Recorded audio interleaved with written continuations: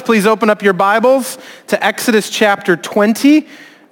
Put one bookmark there, Exodus chapter 20, verse 16, as you just heard the Grays read, and then also Matthew chapter 5, verses 33 through 37. Put another bookmark there, digitally or otherwise. One thing to keep you all in tuned on and aware of, we do have a members gathering tonight. And contrary to our usual sort of routine rhythm and agenda, we are going to have El Patron tacos to the glory of God. So this is an important day for members, obviously. We'll have that. We're going to share some stories over the past year about how God has been faithful in different stories in individuals' lives and families' lives. And then also we're going to be commissioning 5 new deacons officially with our members tonight. So we're really thrilled, grateful to God for that. And if you have about 10 or 15 minutes, if you can come 10 or 15 minutes early, pre-5 p.m., that would be really helpful to help us turn the room over there at Armitage Baptist Church. And for those of you who haven't been to a members gathering before but are now enticed by the tacos, well, 1, you're welcome. And 2, you're going to want to enter into the doors on Albany Avenue. So the Fullerton, or the Kedzie address is where they are, but the Albany entrance is where we all go into the basement space down there. So 5 p.m. tonight, 15 minutes earlier if you can, so that we can get the room ready. In one of my favorite authors, Malcolm Gladwell's most recent book, Talking to Strangers, he writes things that we need to know about people that we don't know, people that we have not met before. And in it, Gladwell outlines a number of different principles and ideas about what it means to engage people for the very first time. One of those guiding paradigms he calls default to truth. This is our tendency to believe people, to trust them even before we've met them. Interacting with somebody for the very first time, we have this, what he describes is a default to truth. And this isn't just sort of an interesting truism for us as we interact with new folks. What Gladwell outlines in his book is that this is a basic building block for modern society. Here's what he says. He writes, to assume the best about another is the trait that has created modern society. Those occasions when our trusting nature gets violated are tragic, but the alternative, to abandon trust as a defense against predation or deception, is worse. He goes on to make the case that our default to truth enables communities to flourish or to even exist and thrive. Think about second guessing a receipt and the tax that they calculated just because you didn't know who calculated it. Think about having to do that in math. Some of you are incredibly brilliant and you do that already, like on the spot, but for those whose numbers are terrifying to us, think about questioning those every single time. Think about assuming that someone was lying when you needed directions or when you asked them for some information as you bumped next to them on the street in a new city. Think about a stranger on the train and looking at every stranger on the train going, they're out to get me today. I just know it. Like just not trusting anyone around you. We couldn't function. We couldn't live. We would be incredibly tired and we'd never get anywhere. See, Gladwell makes the case, the claim that to default to the truth, we do this because we have to. We do this because it's necessary to function. What I think he has observed through his book, and I think what you and I experience in our everyday life, is this beautiful, brilliant truth of the order and the way that God has made his world. There is something about our world which works when truth is prevailing, when truth is winning the day. God created a world that would thrive in and through truth. From systematic honesty of the seasons to the integrity of the rising and the falling and the setting of the sun, from that innate trust between a newborn child and their parent to the joy forged between a marriage in its 30th and 40th and 50th year after years of faithfulness, honesty, and integrity. Truth leads to flourishing. It's not a decision that we make. This is the nature of truth itself. It brings life. So if the world is built on truth, it means that when we lie, we do not simply deceive someone, we do not simply trick an individual, but we disregard and undermine the fundamental element of what social order and God's good design of creation is meant to be. We are dependent upon the truth, and yet we don't always tell the truth, which makes us need to lean in and ask why. This is timely for us to consider because let's be honest, the truth, the whole truth, and nothing but the truth has been at the very center of Washington just this week. Of what does it mean to tell the truth? We're dependent upon a truthful outcome, regardless of the effect, regardless of the situation, the effect and the outcome of this, whatever verdict takes place in Washington over this week and perhaps next is incredibly important to the flourishing and thriving of our nation. Research, though, has shown that through the years, we are less and less likely to tell the truth even under oath. Pulitzer Prize-winning author James Stewart wrote, "The broad public commitment to telling the truth under oath has been breaking down." This came in his book in 2011 called Tangled Webs, in which he reviewed the stories of people like Barry Bonds, Martha Stewart, and Bernie Madoff. Important and really landmark and famous situations where many of these people had a ton to lose. Deception always lied under oath, and they all did, and they all lost a lot. There was a breakdown. See, deception always enslaves us, even people who look like they have all the freedom and all the reason in the world not to. Today we come to the 9th commandment. You shall not bear false witness.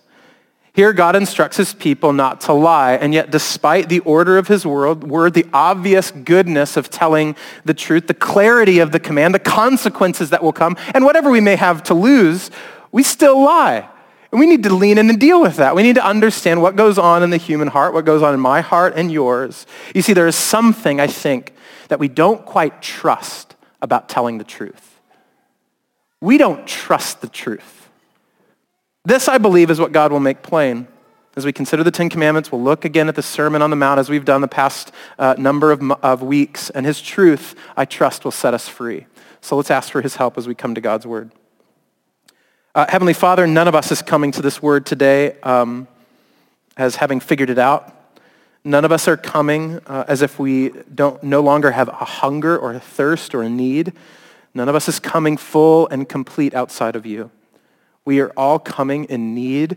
We are all attentive to your word because we are desperate to learn and to grow and to become who you've called us to be. There's not a varsity level in here to which the rest of us are trying to catch up. There's not a maturity that has been attained and therefore people more deserving of your grace than others. And so, Father, would we as a body, the body of Christ, would you work on us, grow us, develop us today? I pray muscles that perhaps have been ignored for a long time in our community, would you strengthen those today? I pray things that have stolen too much of our attention, would you take it back and put us on the right path, Father? I pray that even now, perhaps we just want to be comforted today, and perhaps there is going to be some conflict in our soul. Perhaps we know how heavy our sin is today. Would you comfort us? We thank you, God, that your word afflicts us when we're comfortable and it comforts us when we're afflicted. What a beautiful grace your word is. And so we come to it. I don't come to it over it or next to it. I come like my brothers and sisters, totally under the authority of your word. So we ask that your word would perform, your word would accomplish what only it can, your purposes, your will, your way. And so make us more today the people you're calling us to be. I pray you would humble me, help me to be clear, help me to be responsible with your word. And I pray for myself, I pray for my friends, that as your word is proclaimed over us, that we, Father, would listen. We'd be still. We'd lay down our defenses. We'd confess our sin and know that you're faithful and just to forgive us of our sin and to cleanse us of all unrighteousness. Oh God, what a great joy and promise it is to know that one day, Lord Jesus, you will present the church to yourself without spot, without wrinkle, without blemish, and we trust that you will be performing that purification work today in our hearts. So have your way in us, we ask, in the mighty name of Jesus. Everybody agreed and said, amen. Exodus chapter 20, verse 16. As I mentioned, now we're coming to the 9th commandment, so look at it with me. You shall not bear false witness against your neighbor. Immediately, there's some uncommon language here. And I think that uncommon language, particularly as it relates to that word witness, it draws our attention and puts us in a particular context, perhaps that we're not familiar with, or perhaps one that is less common to us. It's this legal context. See, in a courtroom, a witness is called to give an account for what has taken place. That's what it means to be a witness, someone who has heard, seen, said, experienced something, and now is being called to court to give an account of what they have heard, what they have seen, what they have said, what they have experienced. And in this specific context, God is commanding that his people, when they are in this kind of legal setting of bearing witness, that they are supposed to tell the truth. They should not bear falsely about what they know, about what they have experienced. In doing so, God lays out his legal expectation for his people. And think about, this is incredibly key, because in this particular moment in history, there's no video and audio recording, there's no DNA test, there's no polygraph machines. Word was supreme. Word was what they had to depend upon when it came to relegating and regarding a particular case and trying to understand what really took place. And so what God is saying is that it is vital in every case, in every situation, that my people are truth tellers, that they do not bear false witness. The Lord's judicial process there is predicated upon his people bearing truthfully about what they have seen, what they have said, what they've heard, what they have experienced. All this being true, the specific language of the ninth commandment shifts a little bit in Deuteronomy's account, as Deuteronomy records it in chapter 5. It's away from this specific legal context and legal language and to a more general word for false and for witness. There's this general understanding that we should see that God's judicial claims or his judicial order should not simply be for the court system. It should be a more general understanding prohibiting us from lying in any context. God is not simply telling us, do not proclaim falsehoods in court. Don't do it anywhere. This should not take place anywhere. Additionally, like the other commandments, outlawing, like heavily outlawed murder and adultery and stealing, this commandment is set within a covenant community. So he's saying, don't lie to each other. Be true, be real with each other. God's people are not to bear false witness against one another. And the verse indicates even more than that, though, adding against your neighbor. This may strike us as odd, right? Because these are people who are close to us. These are people who we do life with. But as we've looked at through this series, we have a tendency to misuse, to mistreat, and in this case, lie to those who are closest to us.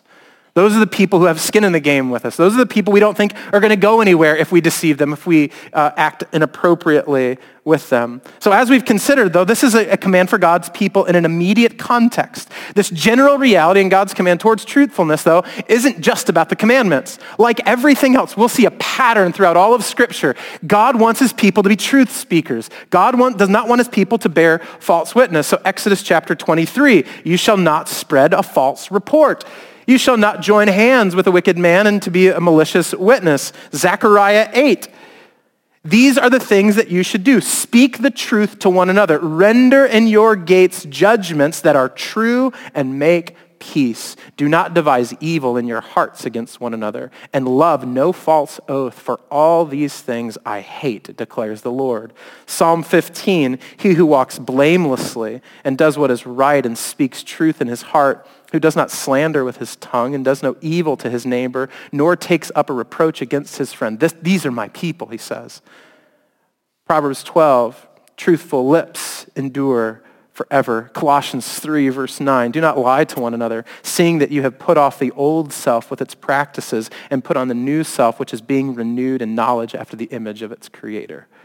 The ninth commandment begins with this sort of legal prohibition against speaking falsely under oath, but then it extends to a neighbor, and then through the commandment we see that this is a reality that should inform the character of God's people in every single setting in which they find themselves. Scholar T.E. Feintham explains the extension of the commandment to lying more generally takes place early and includes any deception, any deceptive, slanderous, idle, empty talk about other persons. Neighbor, he says, equals anybody that would undermine their reputation or otherwise cast them in a bad light. Are you getting uncomfortable yet? This is really going to start zooming in on our own hearts and our own minds. See, as the Bible continues to explain the prohibition from Exodus, a general guiding principle continues to come in focus. Tell the truth, don't lie. Tell the truth, don't lie. Build up, don't tear down. Speak life, not death. Keep it 100, church, is what the scriptures teach us. Sin, though, interestingly enough, begins in false witness. So it's no surprise that we continue to struggle with this. What I mean by that is that after God creates everything, he gives creation to our first parents, Adam and Eve, and then he gives them boundaries. You see, the order of the natural world, when we see light and dark, and we see these seasons, we see water and earth, that kind of order is not simply for the natural world, but the supernatural world as well. God creates clarity about what is good and what is righteous, obeying his word, and he speaks to the first couple in the clearest spiritual boundary that he possibly could, instituted in the garden when he said in Genesis 2, "You may surely eat of every tree of the garden, but of the tree of the knowledge of good and evil you shall not eat. For in the day that you eat of it, you shall surely die." He says you can eat the vegetables, you can eat the fruit that come from every tree. You can even eat the leaves. There's some kale probably in there somewhere, right? You can have that right now. You can blend it up, have some great protein shakes. You can have whatever you want except this one tree. This is the clarity of God's words. There was no questioning what he meant. He was very clear. Do not eat from this one tree, but everything else is yours to enjoy. That one's not for you. After this initial prohibition is delivered, though, Satan slithers along and he comes to the first couple. And in Genesis 3:1, here's what the writer records as the serpent speaks to Eve. Did God actually say, "You shall not eat of any tree in the garden"? If we read it too quickly, we'll miss it. And we often read our Bibles too quickly, don't we? Moving on to the next thing. But in a matter of moments, in a matter of words, Satan completely undermines the Lord.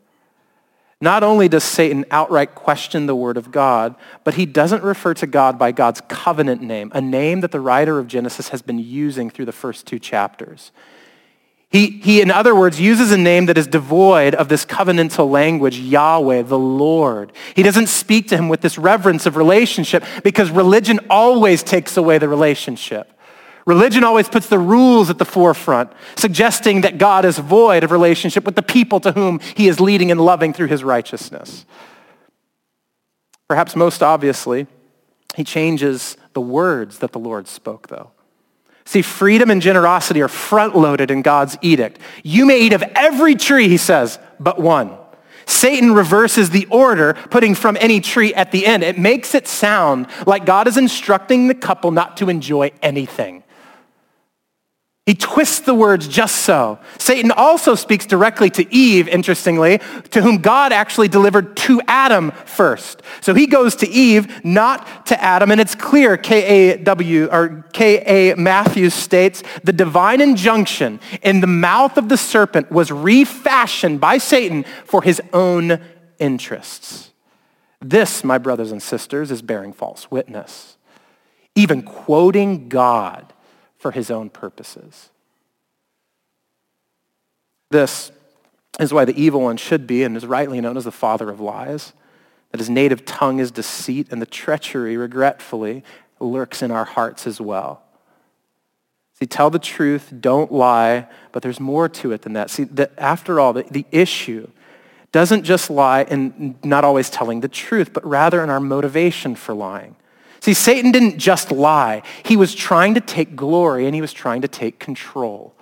This is what Jesus begins to expose and really unearth for us in Matthew chapter 5. So meet me there, please. Matthew chapter 5, verses 33, 37. Matthew, Mark, Luke, and John. If you get to Mark, Luke, and John, go back to the left. Matthew is the first book in the New Testament.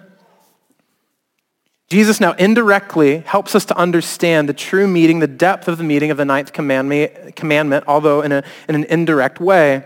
Hear this, Matthew chapter 5, verse 33 through 37. Again, you have heard that it was said to those of old, you shall not swear falsely, but shall perform to the Lord what you have sworn. But I say to you, do not take an oath at all, either by heaven, for it is the throne of God, or by the earth, for it is his footstool, or by Jerusalem, for it is the city of the great king. Verse 36, and do not take an oath by your own head, for you cannot make one hair white or black. Let what you say be simply yes or no. Anything more than this comes from evil. We're not supposed to lie. We're supposed to tell the truth. But more than that, we are supposed to allow what we say to stand on its own. that our words would simply be the truth. We are supposed to trust that the truth is enough. In doing so, we'll refrain from reinforcing, this is what Jesus is getting at, reinforcing unnecessarily with other claims and other promises. What Jesus is saying to his followers is that the truth on its own is powerful enough. It doesn't need all of your other agendas. The truth needs no collateral. But the reason that we believe we have to add these extra promises on top is because we don't believe that our world is built upon this truth. We are worried we won't be believed, and we're fearful that the truth will not be enough to bring about our good and our flourishing. And in a kind of legal sense, we think we have to bring evidence to back up every word that we say, because somehow we know our word is not enough. The evil one has spoken over creation is a truth, a reality, or rather a lie about truth, that the truth is not enough, and I think we still believe him. We're both right and wrong, I think, in our thinking about the way that we see the world. See, remember, the Sermon on the Mount is Jesus' kingdom ethic. He preaches as he sits on the hillside and people gather around him. And for 3 chapters in Matthew's gospel, Jesus explains the nature of his people in his world look like those who are submissive to his rule and reign. This is what his kingdom is. He paints a picture about reality, the way things should be in a context underneath his lordship. This means that some things will seem aspirational.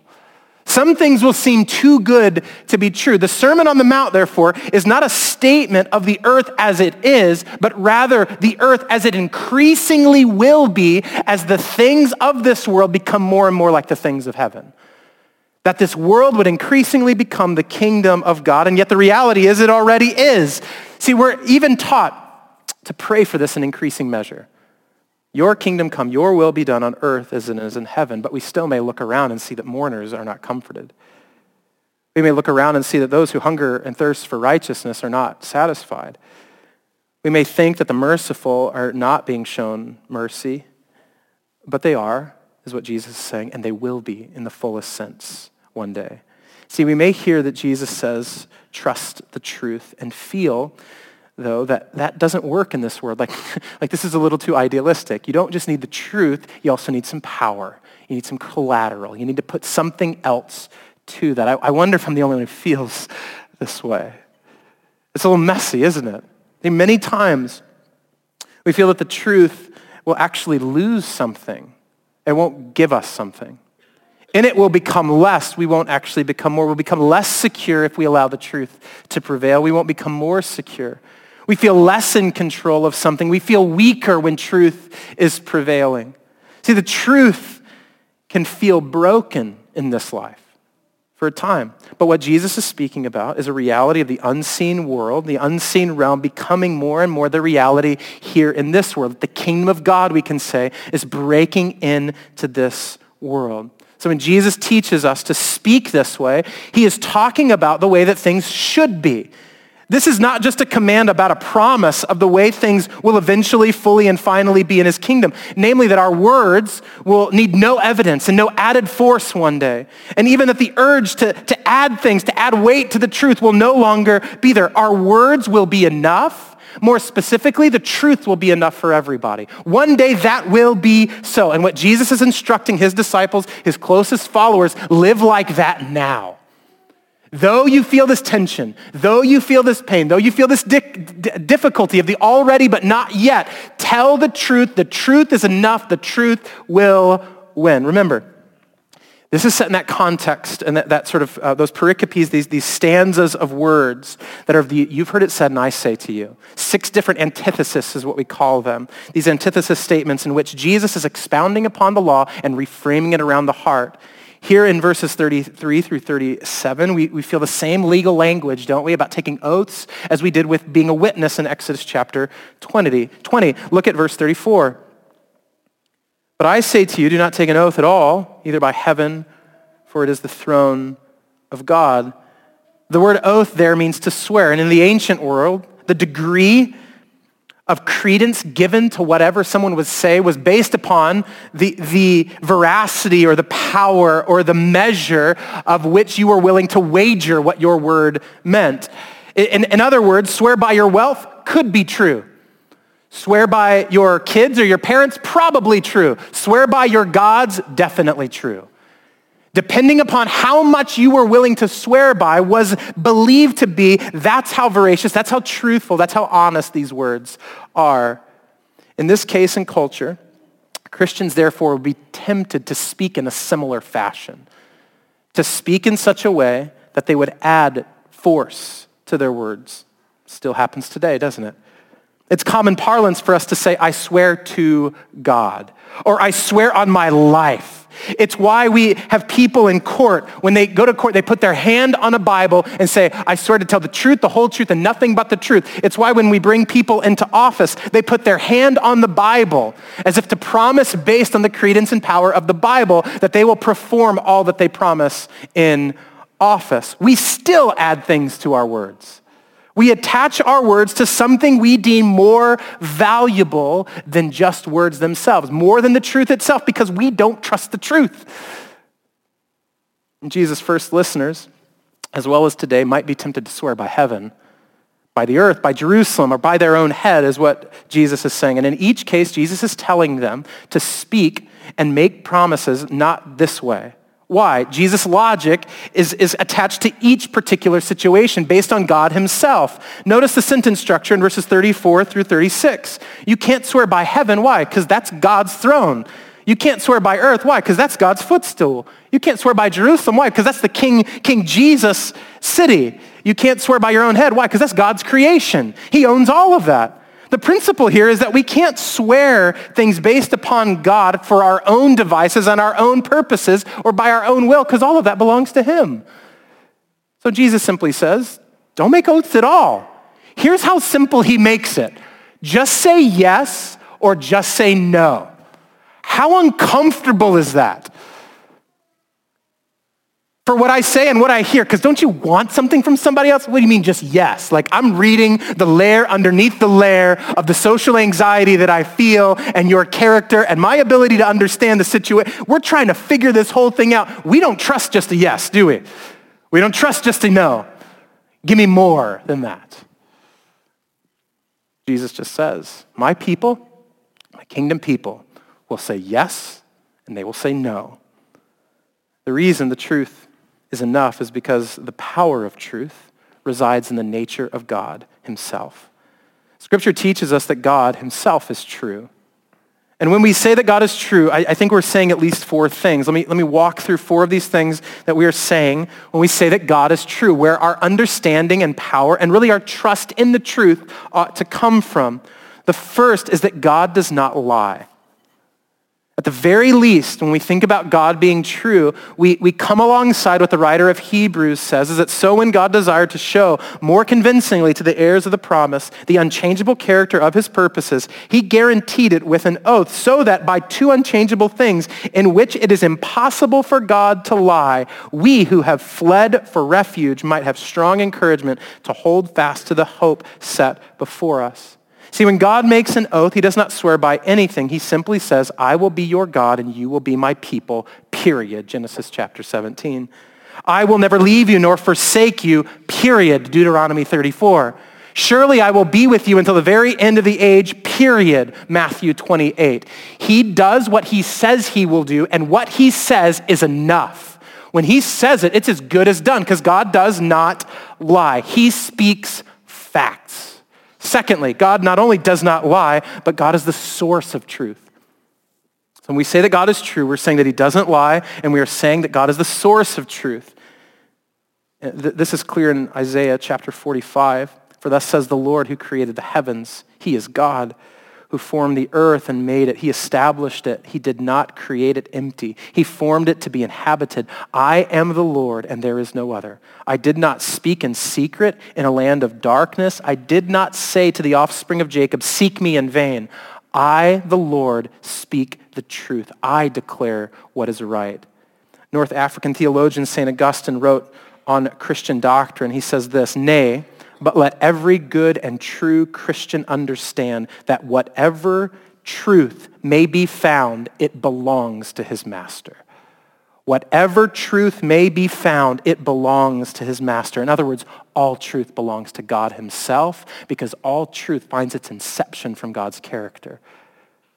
He is the truth's architect because he himself is the essence of truth. What is true must therefore be ultimately weighed against God and his nature and his character because he is the source of all truth. Thirdly, what we say when we say that God is true is that God reveals reality. God himself is an idea in personhood. It is ultimately the revelation of what is true. In other words, what C.S. Lewis says famously, I believe in Christianity as I believe that the sun has risen, not because I see it, but because by it I see everything else. God does not just speak truth. He is not just the source of truth, but his presence, and by his will, reality is exposed. This is why, of all the metaphors in Scripture that teach us about the nature of God's truth, light raises to the surface as one of the preeminent displays of this aspect of his being. See, because light reveals and it tells the truth. Jesus says in John chapter 8, I am the light of the world. Whoever follows me will not walk in darkness, but will have the light of life because God reveals reality. Fourthly, God is also true because he's good. God is also true because he's good, not just because he tells the truth, not just because he's the source of truth, not just because he reveals reality, but also because he's good. See, God's truth is not devoid of his moral purity. The truthfulness of God is not simply a consistent pattern of speaking facts and emanating virtue and revealing reality, but also at the level of the heart, God is true in that he is faithful. He is long-suffering. He is kind and compassionate and caring in the midst of darkness and difficulty. He is persistent in his goodness. This is hard to comprehend because these are two fundamentally different things to us. We separate the two regularly, but God is loving in that he is true all the time. And God is true in that he is loving all the time. This means that his motivations for speaking and revealing the truth are always pure and good. That when the truth shows up, the reason the Lord has brought that to the surface is for our good, not for our perishing and our demise. See, we can trust the truth because God owns all of truth. And he does not lie. He is the source of truth. By him, reality is revealed. And in all of this, he is good. He is good. He is good. Church, I wonder if you're hearing me yet. He's really good. See, his nature and his character exposes our lies. His truth exposes our lack of understanding, our disconnects from reality, our sinful motivations. And all of this exposes that we really trust the powers of this world and not the power of God's truth. This comes to the portion of the sermon where it gets most uncomfortable because we really need to zoom in now. And every time we zoom in to understand our hearts, it's that we might understand resurrection better. It's that we might understand grace and the gospel better. Not for our demise, but that we might be clothed rightly when we realize we're naked. See, do not bear false witness against your neighbor. Let your yes be yes, your no be no. Tell the truth, don't lie. Trust the truth. Seems simple, doesn't it? I mean, if we were just done with the message now, it would be quite religious. Just stop lying, go tell the truth, and God will be pleased. He will be happy with you. After all, God is truth, and his truth is good. But that sort of religious mindset isn't enough. We persist in deception and bearing false witness as a culture and individually. Because again, I think our issue is not that we either don't know the truth, we don't speak the truth, but there is this motivation underneath us that doesn't quite trust or believe that the right control and power will be afforded to us if we're 100% honest. Or if we ask others for 100% honesty. See, we lie, don't we, to regain control. We lie to exercise our strength. We deceive to hold on to power. Let me see if I can break it down for us. I've come up with 8 ways. I'm sure there's more. I'm guilty of each of these in a different regard. So it really just comes from my own spiritual formation. You're welcome as I literally just allow the Spirit of God to work on me for the next couple of moments. Sit by and take notes and go, wow, that dude's jacked up. You're welcome. Firstly, what the Lord, I think, would say to us is that when we don't trust the truth, we present a digital image of ourselves to the world that is foreign to reality. It's not just a picture of us when we're looking good, right? I think that can be caricatured and dismissed pretty quickly, but it's never actually bringing confession. It's never actually saying that I'm imperfect and broken. It's always giving happy thoughts. It's always being happy and playing the high notes on social media. All the while, we are dying and broken and hurting and disengaged from real community that can help us. Continually broadcasting a particular image to the world while not dealing with the truth that resides in the soul, that's bearing false witness. We've actually never been more primed as a culture to bear false witness than when we have the post button on so many different streams. Ready to say, this is who I am, this is what it's like, this is what life is, and not actually being authentically broken or authentically vulnerable with our community. It also happens another way, if I can be so bold. I think it happens by bringing your problems to Facebook before you actually bring them to your brothers and sisters. That's also bearing false witness. It's acting like no one in your community can love you, help you, or meet a particular need. You first just say, this day is terrible, and then just wait for someone to say something. If your day is really terrible, hang out with somebody. Talk with a brother and sister who knows the truth of God's word, that they might cast light in that particular dark day, and you might see the truth of God and walk in the light as he is in the light. This is how we live and avoid false witness as it relates to social media.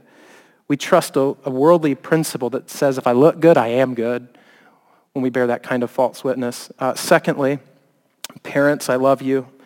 Here's something I've wrestled with. We don't trust the truth when we threaten our children with consequences we never intend to follow through on. It's hilarious until you do it every day.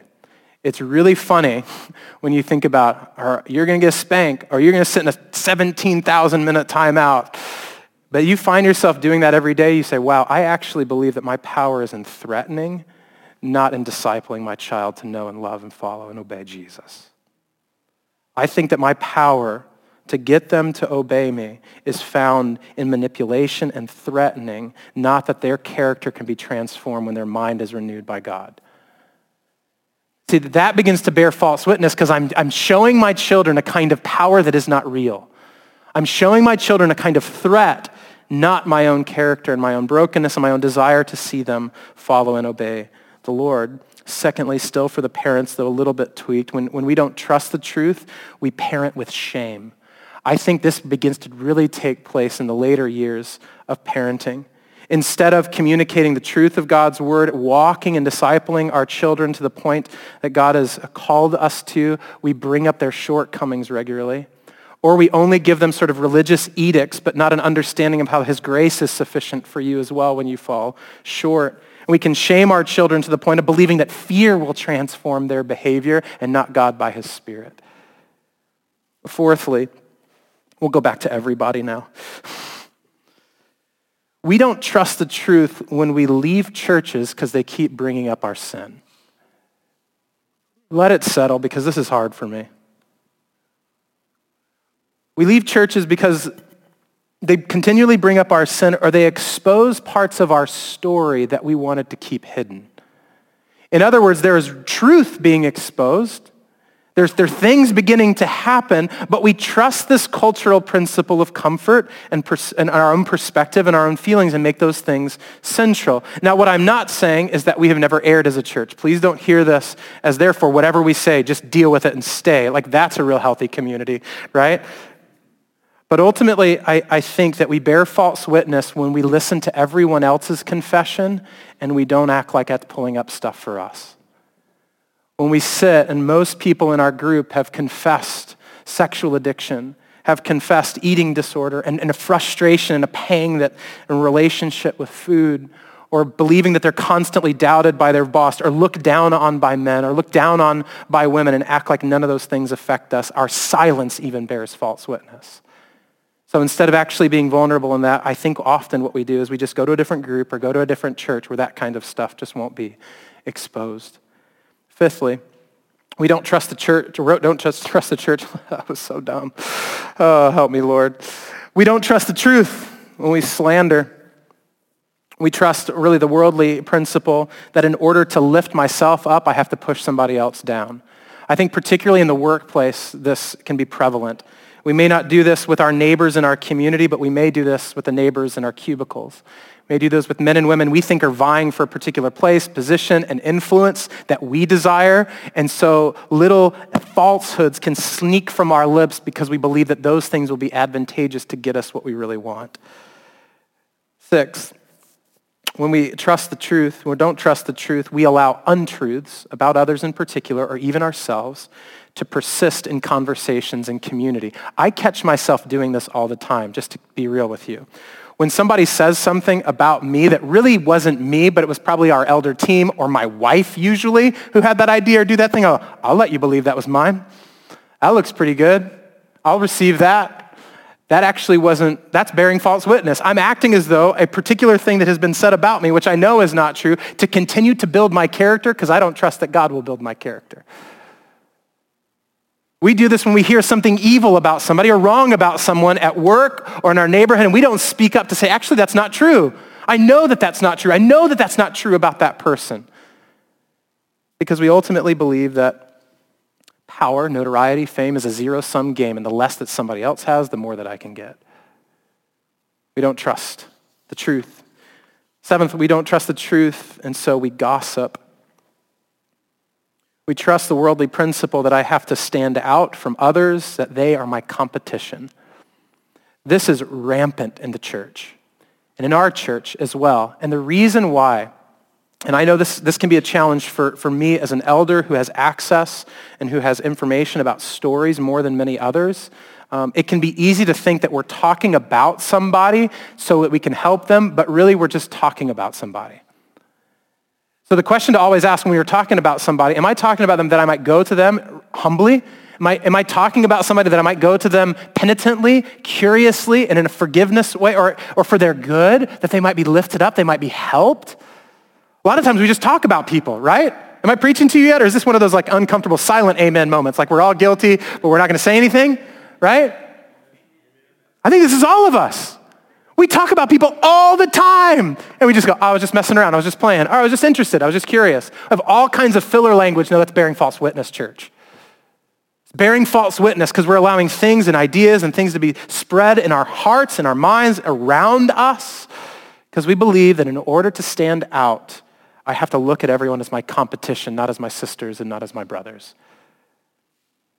Lastly, at least on this list, we don't trust the truth, so we cling to partisanship. We don't trust the truth, so we cling to partisanship. In other words, we hide behind our particular political stripe, our political color, our political ideology, or even within different cultural subcategories. We hide behind those things and are not inspired to understand the truth. We bear false witness in supposing that the other side is guilty in ways that we could not possibly fathom we could be. So in other words, we trust the worldly principle that to disagree is to hate. Because we have differing views, we must be opposed to one another. That is not biblical, that is evil, and it is part of this world, not a part of the kingdom that's breaking in. See, when we don't trust the truth, we bear false witness in a host of different ways. I know this is true in me. I know that this is prevalent in my own heart. See, through deception and even negligence toward the truth, we pursue earthly powers and controls to manipulate outcomes to our favor.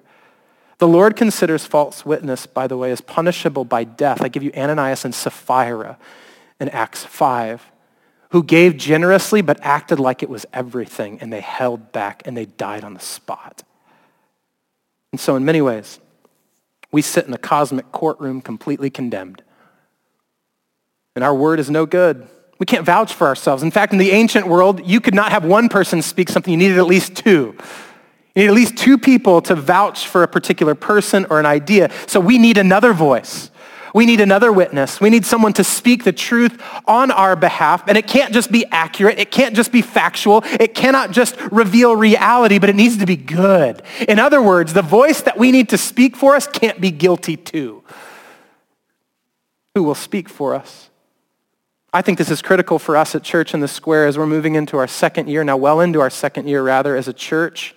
And in that second year, it's critical that we build trust. Not necessarily because trust has been broken, but we kind of like settle in after a year and just go, oh, this is what we're really like. Oh, this thing actually isn't going to change. Oh, this thing's going to change a lot. I don't know about that. What's going on? And so I think the elders and myself, as I've bumped in and talked with different groups and group leaders, this is something that must be so critical for us, that we build trust with one another, because a church that is building trust with one another is lethal against the kingdom of darkness in Logan Square. A church that trusts one another, though we may not agree on everything. Lord knows we will not agree on everything.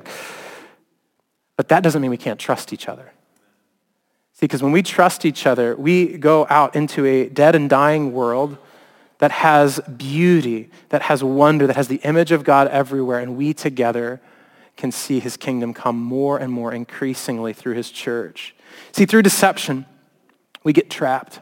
False witnesses are always end up enslaved. This is what happened to Adam and Eve. They're kicked out of the garden because of their participation in false witness. And therefore, the question for us is how, not how can I start telling the truth again, but rather how can I be freed? How can I be freed from believing that the powers of this world are more powerful than God and his truth? That's the real issue underneath the issue. This distinction is really important. I don't just need to start telling the truth again. I need to be freed from the powers I trust. I trust my own control, my own ability, and therefore my guilt is much more complex than perhaps at first blush. So we need to consider John chapter 8. Turn with me, John chapter 8. This is a famous scene where Jesus speaks on behalf of a woman caught in adultery, and it's the ensuing conversation that he has with the religious leaders of the day. So look at verse 13. He opened up telling them that he was the light of the world. And here's how the Pharisees respond in verse 13 to Jesus' claim. Again, after the aftermath of him saying, he who is without sin cast the first stone, everybody walks away, and he tells the woman, neither do I condemn you. So the Pharisees say to him, you are bearing witness about yourself. Your testimony is not true. See, remember, according to Jewish law, Jesus needed another witness to make such a claim. Now we would have to go out and find somebody, but here's Jesus' response. Jesus responds in verse 14. Even if I do bear witness about myself, my testimony is true. Contextually, that's crazy. Like, he's literally defying all of these made-up principles within the Jewish context. This is what he's saying. And here's how he continues, verse 14. For I know where I came from and where I'm going, but you do not know where I came from or where I'm going. I think his voice has probably turned something like that. Verse 15. You judge according to the flesh, I judge no one. Yet, even if I do judge, my judgment's true. For it is not I alone who judge, but I and the Father who sent me. In your law it is written that the testimony of two people is true. I am the one who bears witness about myself, and the Father who sent me bears witness about me also. Jesus says this incredibly compelling thing, not only legally in the first century, but identifying himself. He says, I'm enough to be my own witness, but I got God the Father too, just in case you needed more information. I can bear witness to myself, Jesus says. What he is saying is, I am the light. I am the truth. What I say is the unadulterated word, the unaided word, a word that needs no qualification, no oath-making, no added promise, no swearing by this or by that, no added sugar, no added preservatives, non-GMO, no other ingredients necessary. Just his word. Are you with me at church? Just his word. They didn't get it. I often don't. Look at their responses. Who are you? Who are you? Jesus answers in verse 25. So move your eyes down to verse 25. Still in chapter 8. So they said to him, who are you? Jesus said to them, just what I have been telling you from the beginning. Like, Jerry, have you been listening? I have much to say about you and much to judge, but he who sent me is true, and I declare to the world what I have heard from him. He who is speaking is the Son of God, the one who has been with the one true God from the very beginning. That's who he is. You can trust him because he is the Lord. You can trust him because that's where he comes from, because that's who he is. You can trust because he has no false witness in him. You don't have to bear false witness, but you can trust in the Lord through Jesus. After all, he is the Word incarnate, the Word made flesh. He is the one so true to his promises, that he is willing to bring that truth to bear by giving his own life. He didn't add conditions, he gave himself. And in his dying, he vanquishes the power of the world. He dismantles the darkness itself so that his truth is more sufficient than anything else to free us. He is true and he is good. He doesn't lie. He's the source of truth. He reveals reality and he is good. See, if Jesus was just true, then we would just know about our sin. But because he's true and good, we can be forgiven of our sin. In the same address, Jesus explains the effect that this truth ought to have on a community of people or on us when we trust the truth. Look at verse 31, still in John 8. So Jesus said to the Jews who believed him, "If you abide in my word, you are truly my disciples, and you will know the truth, and the truth will set you free."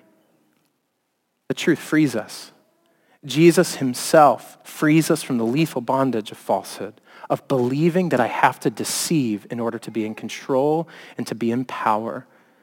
That means that as a kingdom people, we are called to be, are made to live as free people by living in accordance with the truth. When we trust the truth, we don't lie.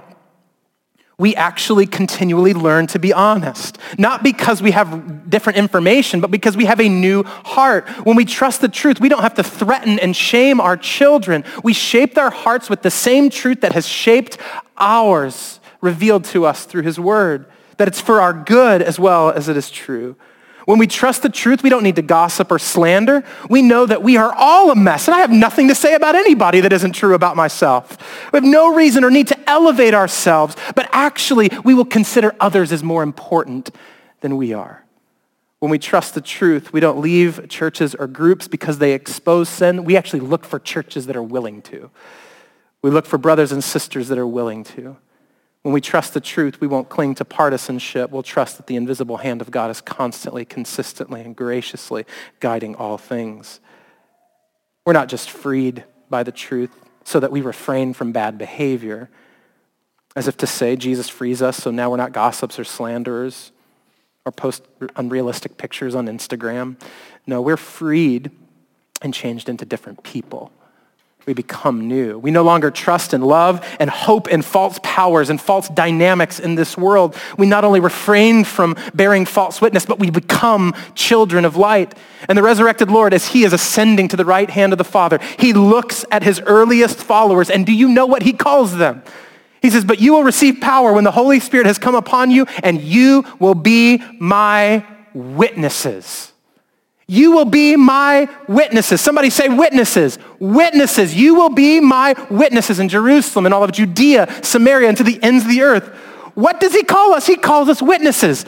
Who else can take a false witness and make them into gospel witnesses? Only God. Who can take a self-promoter and make them praisers of the God of the Bible? Only God. Who can take uncommitted people and ground them in the gospel? Only God. Who can take gossips and make them gossipers of the gospel? Only God. Who can take the anxious and give them peace? Who can take those who lust for earthly power and give them strength and weakness? Who can take someone gripped by fear and overwhelm them with trust? Only God can do that, because God doesn't just give us new habits of telling the truth. He gives us a new nature of being a witness as a child of light. And so now you can trust the truth. Go be witnesses. Would you bow your heads and pray with me? Oh, Heavenly Father, ever since that original sin, we have all been tempted to take back control through deception.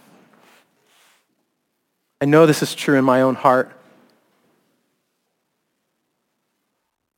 I often live that way with my family, with my church, my immediate surroundings and community, so forgive me, Father. Cleanse me of a guilty conscience. Lead me in the way everlasting. I pray that for my brothers and sisters as well. Would you make us not just a truth-speaking church, but a church that walks in the light? Because we know that when we walk in the light, as you, our God, is in the light, we'll not only have fellowship rightly with each other, but with you, and that's our good. Our good is that we are in relationship with you. So have your will, have your way in us. May your kingdom come, your will be done, right here in Church in the Square, in Logan Square in Chicago, and to the ends of the earth as it is in heaven. We ask in Jesus' name. Amen.